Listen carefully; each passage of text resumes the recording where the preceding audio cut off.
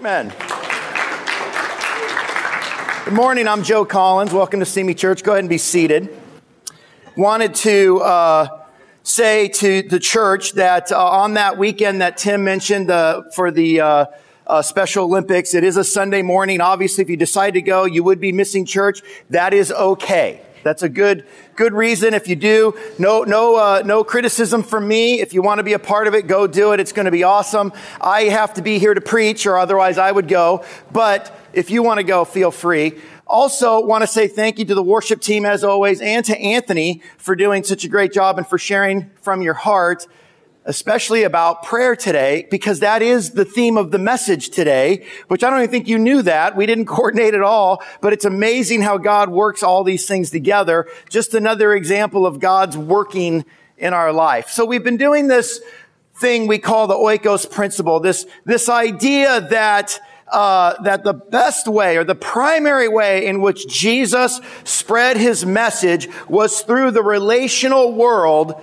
of his followers. We introduced that concept last week. And I think as we go through Scripture more and more, and we study it more and more, you're going to see how common it is in Scripture that Jesus always started with people he knew, and then he taught those people to go to the people they knew. And that was primarily the way he spread his message. And if you doubt that that would work, if you say to yourself, hey, but how is that going to get the word out to the whole world? Well, the proof is in the pudding, because within one generation after Jesus' life on earth, the entire world had heard the message of Jesus Christ. As a matter of fact, from that starting point in Galilee, a couple thousand years ago, when Jesus first started his ministry and he called just a handful of guys to be his followers, from that point to today, Christianity is by far and away the largest religion that ever has existed in human history by a lot. It's pretty phenomenal when you think about it. And it all boils down to, as I said last week in my Sicilian heritage, I know a guy. That's really how they spread the message of Jesus. Hey, let me tell you about this guy I know. I know this guy. And so with that, I want to talk today about prayer. Because prayer has a tremendous impact in every aspect of our lives. It is the shot that wins the battle. Yet prayer is something that is hard to do from time to time. And it's something that we sometimes lose faith in. It becomes kind of mundane. It becomes rote sometimes in our life. And sometimes we forget to do it all together. And so we need to be reminded of the power and the importance of prayer, that it works, it matters, it has an effect. And it has an effect on your oikos as well. C.S. Lewis, one of my favorite authors, really he was a theologian that lived in the last century, wrote some of the most profound and important books about the faith. There's many others. He wrote Chronicles of Narnia. Some of you may know that series. He's written other books as well. But he was just a force of nature when it came to theology and understanding Scripture and thinking intellectually about the Christian faith. And yet he had this ability to communicate it to children.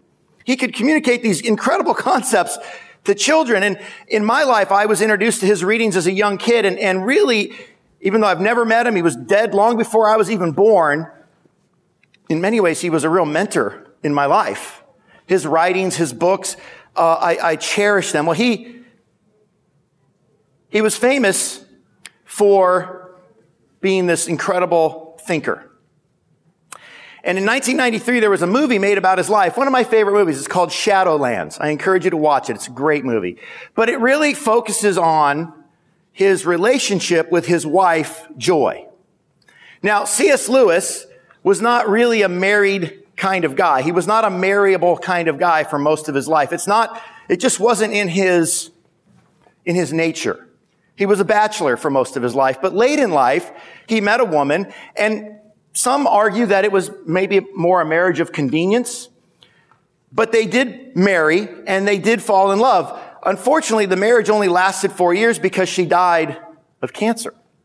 And the movie Shadowlands is primarily about his relationship with joy. And in the movie, one of the characters is talking to the character who plays C.S. Lewis. And he says, Christopher can scoff, Jack. C.S. Lewis's nickname was Jack. But I know how hard you've been praying, and now God is answering your prayers.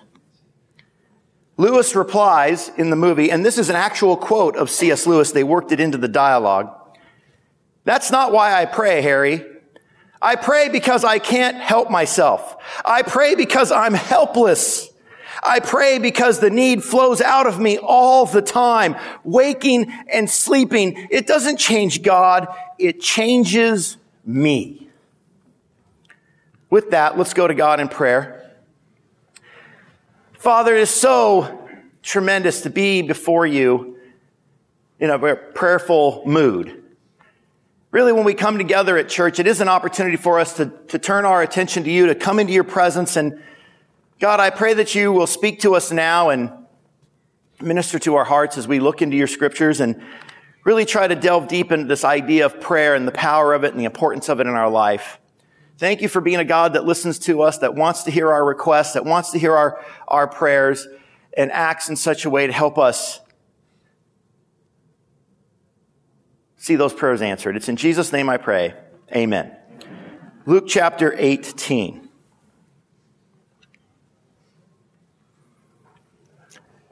Then Jesus told the disciples a parable to show them that they should always pray and not give up. He said, in a certain town there was a judge who neither feared God nor cared what people thought. And there was a widow in that town who kept coming to him with the plea, grant me justice against my adversary. For some time he refused, but finally he said to himself, even though I don't fear God or care what people think, yet because this widow keeps bothering me, I will see that she gets justice so that she won't eventually come and attack me. And the Lord said, listen to what the unjust judge says. And will not God bring about justice for his chosen ones who cry out to him day and night? Will he keep putting them off? I tell you, he will see that they get justice and quickly. However, when the Son of Man comes, will he find faith on the earth? One of my favorite parables of Jesus. It's about prayer. When you think of a parable, Jesus often spoke in parables. There were stories. It's not an uncommon way to communicate. You tell a story. The story sort of has a point to it, and it helps people remember the point. And when you read a parable in the Bible, one especially that Jesus taught, it's important to not get focused on the details of the parable. There's a lot there, and there's some great insights you could maybe pick up on by breaking it down word by word and trying to figure out what every little symbol and thing represents. But that's not the point of a parable. The point of the parable is to make one main point. And in this parable, it's clearly about prayer. As a matter of fact, Jesus even tells us, hey, I'm going to tell you this story, and it's about prayer. So he even gives us the point right off the bat. He says they should always pray and not give up. That is the purpose he had in mind for telling this story. So whenever you read a parable, it's always important to find the main purpose. Make sure you get that first before you try to understand anything else or dig into it any further. And then you got to be careful, because sometimes you can make something up there that isn't really intended. Because again, parables are a story with intent, and they just really have one main point that they're making. In this case, Jesus gives us that point. And the word he uses there for always in the Greek is pantot. And it means always at all times. And the emphasis is on frequency of praying. So he's not saying that you have to walk around praying 24 hours out of the day. He's saying that we should be praying frequently, that it should be a normal part of our daily life. It's a lifestyle. At the end of the prayer, Jesus asks the question, however, when the Son of Man comes, will he find faith on earth? And now we have this connection between faith and prayer. In other words, when Jesus returns, is he going to find you and me praying? If he does, that's probably a good thing. And so there's this connection between faith and prayer. You really can't have one without the other. And it's something that we do frequently over time. It's a lifestyle. Here's the point. Faithful people pray faithfully. I don't mean faithfully in the sense that they believe that the prayer is going to get answered, because that doesn't always happen. But I mean faithfully in the sense of frequently. We don't give up on it. We don't stop doing it. If you're like me, praying faithfully, persistently is one of the hardest things I do every day. It's just so easy to want to try to take matters into my own hands. I'm going to add to Anthony's story, being such good friends, and I do believe God touched you on the nose in that moment. It's very clear. But in that story, what he didn't share was that for the first hour of the procedure, on the screen, they would pump a dye, I think, into you, and he could see the dye in his blood vessels. And so he was doing his best to make sure that he breathed deeply, because every time he had more oxygen in his blood, the dye was brighter. And so in Anthony's own way, while he was there naked on the table, thank you for that image, Anthony was trying to help the doctors by taking big, deep breaths so that the dye would show up really clear on the screen. And I appreciate that. And who wouldn't want to do that, right? Try to take matters in our own hands. But the truth is, there was really nothing Anthony could do to make that procedure go good or change the outcome in any way. I mean, I guess if he tried to get up in the middle of it, that would have been bad. But there was really nothing. He was in God's hands. It was completely on God. But as people, don't we? We try to make the outcome work. We try to get involved. And so sometimes we forget to pray because we're too busy trying to make it turn out the way we want it to turn out. Or we're trying to help it. It is the toughest thing to do, is to pray frequently and over time. It's so hard to pray faithfully because too much of us gets in the way. I'm going to ask a question of you, and I would love some feedback. What hinders your ability to pray? What things get in your way? They stop you from praying faithfully and persistently over time. What do you struggle with? You all pray amazing. Guys, it's just me. It's just me. Oh, yeah, right here. Lack of discipline. Okay, that's a big one, yeah. I don't want to feel disappointed if I'm praying for something and I don't get it. Ooh, that's a good one. Don't want to be disappointed if you pray and it doesn't come through. We're going to talk about that. And we're going to talk about discipline, yeah. Unanswered prayer makes me not want to pray. Believe me, right there with you. Similar to Amber. It's that frustration. You've been praying, and there's no answer. Yes? Guilt.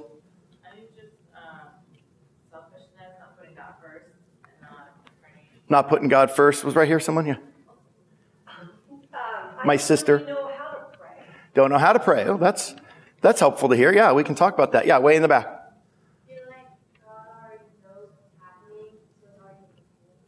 That's a really good one. Yeah, sometimes it's like, doesn't God already know? What's the point of this praying, right? One more.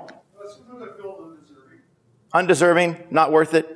You know, we all have things, right? And we could probably all relate. I mean, we're all, if we listed them all out, we'd probably all go, yeah, I've done that. Yeah, I felt that. Yeah.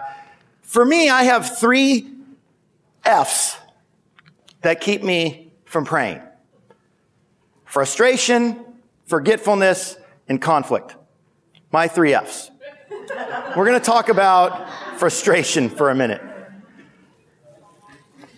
Now, in the study today, I normally like to dig into one passage and stay there and not leave it because I really believe in what's called exegetical teaching, which means you just take a section and you stay there. You don't bounce all over the place. But that's not the only way to preach God's word. It's not the only way to study God's word. There's also what's called topical, where you take an idea and then you go through the various books of the Bible and you can find that theme in every one of the books and you can sort of pursue the topic in the way it's expressed in many different books of the Bible. Today we're going to do a topical Bible study. We're going to bounce around through lots of different passages. And I'm not going to give you a ton of detail on it or a ton of background because we're really just focused on the subject, not so much the context of the passage, okay? So, in 2 Corinthians chapter 12, verse 7 through 9, Paul talks about this feeling of frustration. Some of you mentioned it. It's hard to want to keep praying when you don't feel like you're getting the prayers answered. And here we see Paul. He's an apostle, a follower of Jesus Christ, And he speaks to that very experience. Therefore, in order to keep me from becoming conceited, I was given a thorn in my flesh, a messenger of Satan to torment me. 3 times I pleaded with the Lord to take it away from me. But he said to me, my grace is sufficient for you, for my power is made perfect in weakness. Now, before you say, well, geez, he only prayed 3 times, that doesn't relate. I've been praying for 3 years for this issue, or 30 years, whatever the case may be. You got to remember something. Paul prayed 3 times and then God just said no. I mean, God was not going to answer this prayer. He told him very clearly, you're not getting an answer to this one. That's it. Now, we don't know what it was that he was praying about. It was some sort of weakness, maybe, some sort of struggle that Paul had. There's all kinds of theories. Some of them are crazy. One of the ones that's maybe in the ballpark is that it's believed that Paul had bad eyesight. And so he really wanted to be able to write letters and help other Christians. And because his eyesight was bad, it was a struggle for him. And maybe that's what he was praying about. I don't know. But the point is he experienced the frustration of an unanswered prayer. Who hasn't had that experience? Who here can say, oh, God answered every one of my prayers all the time? None of us, right? We've all felt that frustration. And that frustration, if you're like me, can cause you to go, why am I praying in the first place? This is getting annoying. I'm not getting the answer I want. Why do I keep doing this?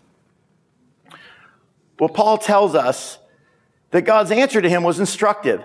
God said, my grace is sufficient for you. My power is made perfect in weakness. The fact of the matter is that there's no promise in Scripture. In fact, there's more of a promise that God won't answer every prayer than there is a promise that he will answer every prayer. The fact of the matter is not every prayer you have is going to get answered. And that is frustrating to me. It really does burn me out sometimes on the idea of praying. It's sometimes just so hard to want to keep doing it because it's like, you're not going to answer that one, and me not answer that one, and why get disappointed? Why put myself into that situation?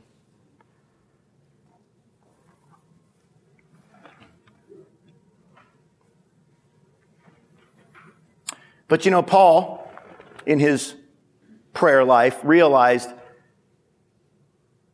that that's not true in every case. That God actually does answer a lot of our prayers. And sometimes we get so focused on the one prayer he's not answering that we forget how many others he has already answered or will answer or is currently answering. And we get frustrated with this one when there's so much grace to go around.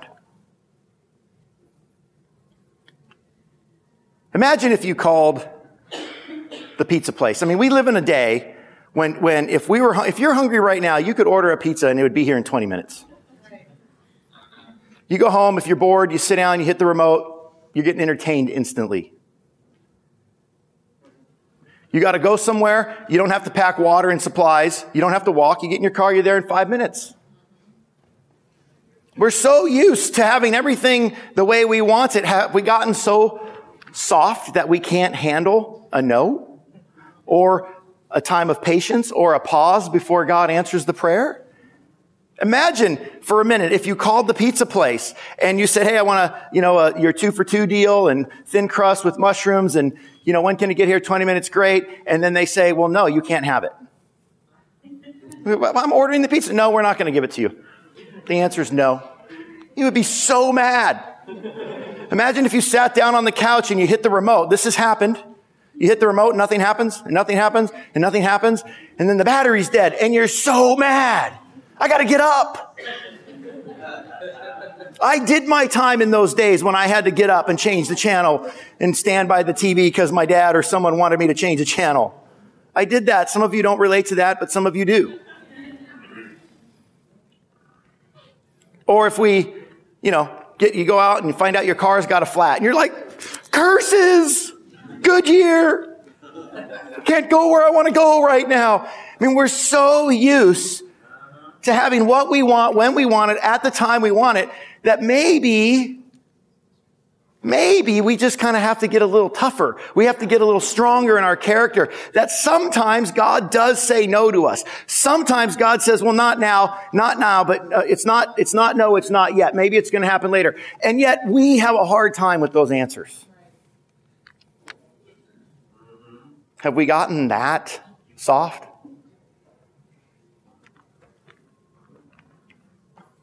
I'm not trying to trivialize any prayer that you've been praying for. I know they're important. All the ones I pray for, they're important to me. But I'm just wanting to give us a little bit of perspective. That the act of prayer is so important that we have to be able to continually persist in it. It matters. It's vital. And we're going to have to sometimes take the good with the bad. We're going to have to take the no's and the yeses. God's grace is sufficient. Forgetfulness. Somebody mentioned discipline. It's the same idea. Mark chapter 1, verse 35 says, very early in the morning while it was still dark, Jesus got up, left the house, and went off to a solitary place where he prayed. You know, I know it sounds trivial, and it probably feels trivial to you, but sometimes we just forget to pray, right? It's just easy to do. We got a lot going on. We're busy. We're trying to get about our day, and we forget to pray. Well, I want to show this verse and two others because in these three verses, we're going to see some very simple disciplines speaking to the discipline of prayer, or even speaking to some degree the how of praying, that I think will help you. And if you put these into practice, they've helped me, they'll help you overcome the forgetfulness that comes when we pray, or that can happen to us and hinder our prayers. The first one is that Jesus got up early in the morning. Jesus had a certain time when he prayed. And if you read the Gospels, you'll notice it. He prays in the morning, he prays late at night, he prays in the evening. He had these times throughout the day when he would make sure he set aside for prayer. It's a very simple practice. It's a very simple discipline. You can put an alarm on your phone and remind yourself, oh, I got to pray.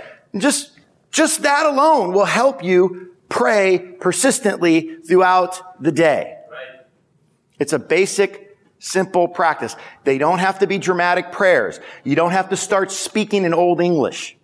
You don't have to be on a mountaintop or soaring on a hang glider for them to be important. There's examples in Scripture of people praying just before they walk into a room to talk to someone. Sometimes they're just short, simple prayers in the moment. My wife and I have a habit. Many of you, I'm sure, have this same habit. But when we take the kids to school throughout their whole life, we always made sure that we prayed at some point on the drive from the house to dropping the kids off at school. We wanted the kids to see that this is just a moment when you could say a prayer. I have a good friend, many of you know, Ivan.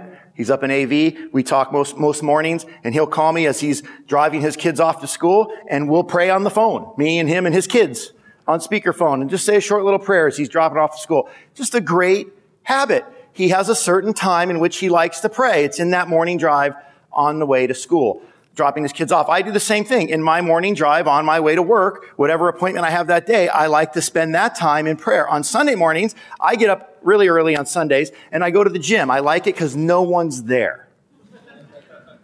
And I enjoy a time of prayer while I'm working out before I come to church. It's a certain time to pray. Luke 11, one day Jesus was praying in a certain place.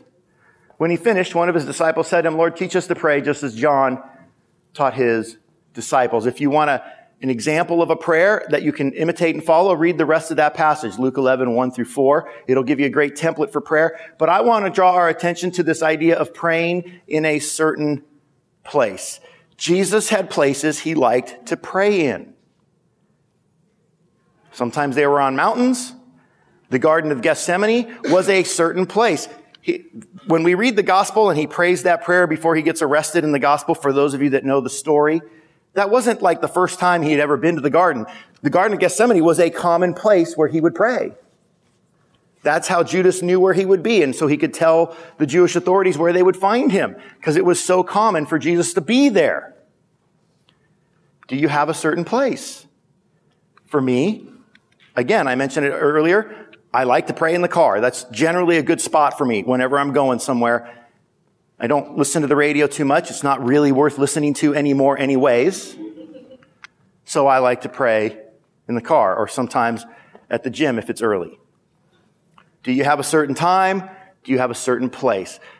Those two things alone, if you just put those into practice, they'll give you the discipline and the routine that you need so that prayers won't become forgetful. It's always funny, when our kids were younger and they were in grade school, I was always really good at praying during the school year. Because it was pretty normal to get in the car, drop them off, pray with them, and then maybe on the way back, spend some time praying on to my next appointment. But as soon as summer came, we didn't have that routine, and my prayer life would go all over the place. I encourage you to take time, think about your day-to-day life, and when can you find moments, certain places where you can pray. The last one has really been helpful to me lately. After Jesus said this, he looked toward heaven and prayed, Father, the hour has come, glorify your Son, that your Son may glorify you. For you granted him authority over all people that he might give eternal life to all those you have given him. Jesus had a certain time, he had a certain place, and he had a specific reason to pray. And his reason was you and I. It was the people that he saw in his oikos, in his relational world, the people that he loved and cared for, that he wanted to see make it to heaven, and he prayed for them. Maybe your forgetfulness or your lack of discipline has occurred because you don't have something you're praying for. When you have the job that you need and you want that job, you pray regularly, persistently, with passion, then you get the job. And maybe a day goes by and you thank God, and then suddenly I need something to pray for again, right? It becomes irregular again. Well, the one thing that has become very common in my prayers in the last year and has really helped me avoid forgetfulness and have a reason to pray has been Oikos. The idea that I have a certain group of people that God has supernaturally and strategically put in my life so that I could witness to them. That has revolutionized my prayer life. It's very consistent now that I spend time in prayer for every person on my list because I want them to know Jesus. It's motivating. Some of you weren't here last week. You didn't hear the whole lesson on the Oikos principle, and I encourage you to listen to the tape. I'm not going to repeat it, but I do want to hand out the cards. So I have some guys here. They're going to hand out the Mission Love cards. If you got one, great. If you want another one, take it. We've printed a ton of them. If you didn't get one last week, grab one today because I want to talk about the card for just a minute. Hunter, can I get one of them too, by the way? Thank you. So raise your hand if you want one. If you need an extra one, that's totally fine. But I just want to walk through this for a minute because you'll see the connection here between prayer and a reason to pray.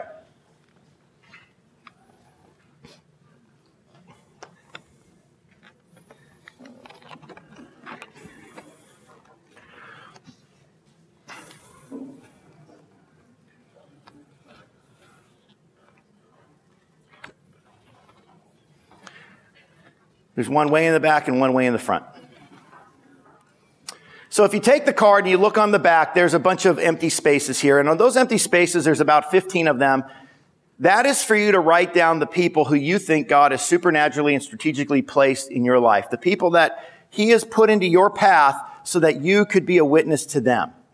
Now, last week we talked about this in depth. And the idea was the challenge I gave you as a church was to go home and spend a week praying about it, thinking about it, and start making your list. And it's okay, your list will change over time, but just start working on it. Remember, if you don't write it down, it won't happen. So make your list. If you're just getting this card for the first time today and you weren't here last week, great. Take this week, spend that time, try to identify who is it that God's given to me to be a witness to. Pray about it for a week, put their name down on the list. Then the next step, if you look on the card, is to pray for them. To pray consistently, persistently, and often. Pray for these people on your list. Pray that they will sense God working in their life and be open to His love. That alone has revolutionized my prayers in the last year. I've been doing this for about a year now. My wife and I and the ministry staff, we started this a year ago because we really wanted to, because we really believe this is the way to go. That there's no other thing past this. This is who we are as a church and what we're investing in, and we're going all in with it. We're not giving up on it in 6 months or even a year. We want this to be who we are. It fits perfectly with the idea of mission love. We've got people who God has given us to love, and we need to focus on them and love them. And that all starts with figuring out who they are and praying for them. And what's cool is on this list, there's even a place under purposefuls for people who are already Christians. Maybe you have a group of close friends who are Christians, and yes, you should be praying for them regularly because you need them to help you stay faithful. So it's not just about people who are not followers of Jesus. There's also room for people who are important to you. My wife, first on that list. And then I have a group of close friends and my son Hunter and others. But they're there. They're in my purposefuls. I pray for them. What a great thing that is, that we pray for each other on a regular basis. That you have a circle of friends, and you do, and you do, and you do, and so on. And now we're praying, and it's elevated the need and the importance of prayer in our life. So my challenge to you for this week, if you haven't already, identify your people and then begin praying regularly for them. This alone will help you overcome any forgetfulness that you might have been struggling with or any lack of discipline that you might have been struggling with. I want to quote C.S. Lewis again. He wrote, "I have 2 lists of names in my prayers, those for whose conversion I pray and those for whose conversion I give thanks. The little trickle of transferences from list A to B is of great comfort." You know, I can say that has been true in the past year. I have watched slowly people move on my prayer list closer to the other side. People who I'm praying for to become Christians, they've been moving. And it's just amazing to see God working, and it builds my faith. And so even though some prayers don't get answered, others are being answered. And the power of prayer is on display. Have a certain place, a certain time, a certain place, and a specific reason to pray. And it will go a long way into helping you not forget to pray.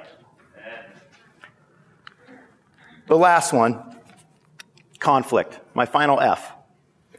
Husbands, in the same way, be considerate as you live with your wives and treat them with respect as the weaker partner and as heirs with you of the gracious gift of life, so that nothing will hinder your prayers. Again, I'm not giving a lot of context. We're bouncing through the Bible, but there's an interesting statement here by Peter in 1 Peter chapter 3. He makes this connection between our ability to pray to God and unresolved conflict. In the context here, he's talking about husbands and wives and the importance that husbands in particular, need to be considerate to their wives so that happy wife, happy life, that statement is true. Comes from this verse, as a matter of fact. And when you have happy wife, happy life, it's much easier to pray. When you're not in conflict with the people that you're close to, praying is a much easier thing to do. But when there's conflict, it's really hard to want to pray. I don't know about you, but I've had conflict in 25 years, and I've gone out to go pray, and within the first 10 steps of my prayer, I'm arguing with the person in my head, and the prayer is forgotten all about. Maybe you've had that experience. And then you go, wait a second, I'm supposed to be praying. You start to pray, and you take 10 more steps, and you're right back into the argument, and you just can't get it out of your head. Resolving conflict, especially with the people we're most close to, is so important in order to help us grease the rails, clear the path for prayer. But it's not just wives. It's also people we interact with. Therefore, Matthew chapter 5, if you're offering your gift at the altar and there remember that your brother or sister has something against you, leave your gift there in front of the altar. First go and be reconciled to them, then come and offer your gift. It's so important that we work to resolve any conflicts, any unresolved, anything we need to resolve between each other in order for our prayers to not be hindered. And it's not so much, maybe it's true that God doesn't listen to us because he thinks, hey, if you don't love them, you can't love me. And there's a lot of truth to that. If you don't love the brother who you see, how can you love God who you don't see? Another quote from Scripture. Maybe there's some truth to that, but I think it's also just God knows our nature. When we're unresolved, we can't think about anything else but that issue. And so it consumes our thoughts. Right. So the last thing is to get resolved with anyone that you're unresolved with. As long as it depends on you, as far as you can go, be in peace with people so that you can enjoy an incredible and meaningful and fulfilled prayer life, persistent and faithful.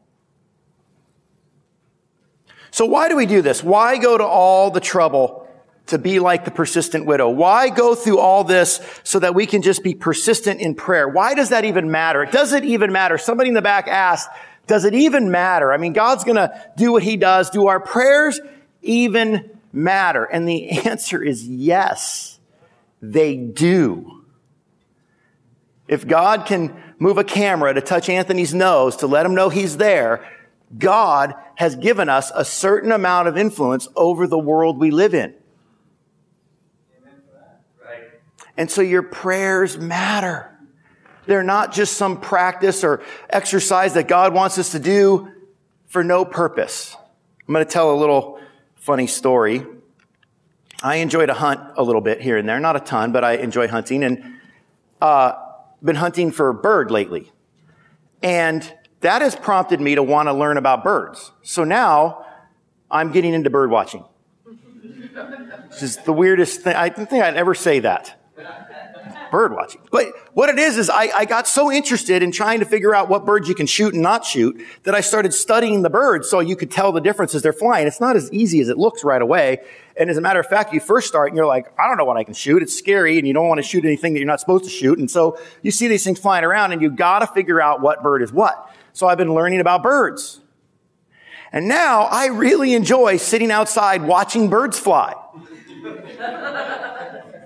I really do. I like to look at them. Oh, hey, I know what that bird is. Oh, I don't know what that one is. But you notice little differences in how they fly. Some birds fly ugly, like ducks fly ugly. Their wings are low. They got long necks and they flap like crazy and they're kind of whatever. They look like they're having a hard time flying. And then there's other birds that like flap once and then they just sail through the air. It's so cool to watch. Some of them look like seals in water, just doing this as they fly through the air. Other birds are all over the place, and it's like crazy. And of course, the ones you have to hunt are the ones that you can't hit because they fly all over the place.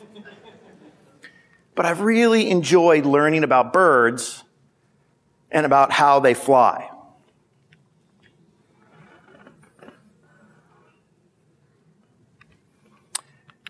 I went through all the trouble because I wanted to get good at hunting.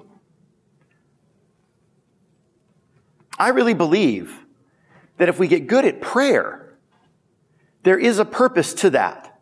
That God has given us some measure of influence over the world we live in. And by our prayers, not by our own will, although we can do some of that too, we can co-create with God, but by our prayers, we can actually change the course of people's lives by simply praying for them persistently. I believe that exists. It's not just, hey, it's all going to happen no matter what, the way it goes, and prayers are irrelevant. I want you to close with one last quote from C.S. Lewis, then we'll stand and we'll pray. We know that we can act and that our actions produce results. Everyone who believes in God must therefore admit, quite apart from the question of prayer, that God has not chosen to write the whole history with his own hand. Most of the events that go on in the universe are indeed out of our control, but not all. It is like a play in which the scene and the general outline of the story is fixed by the author, but certain details, minor details, are left for the actors, you and I, to improvise. It may be a mystery why he should have allowed us to cause real events at all, but it's no odder that he should allow us to cause them by praying than by any other method. Let's go ahead and stand. We'll close out with prayer, and you'll be dismissed. Father, it is so good to know that praying matters. That as minor as it may be in the big picture, what we pray for and what we persist in prayer for and what we beg of you for can and will oftentimes be done in your time, in your will. God, help us to be okay when it doesn't go that way. Help us to remember how many other times it's gone our way, how many other prayers have been answered. Help us to be able to take the good with the bad. Help us to be disciplined in our prayers, God, so that we can persist. And God, help us to resolve any conflict so that nothing hinders.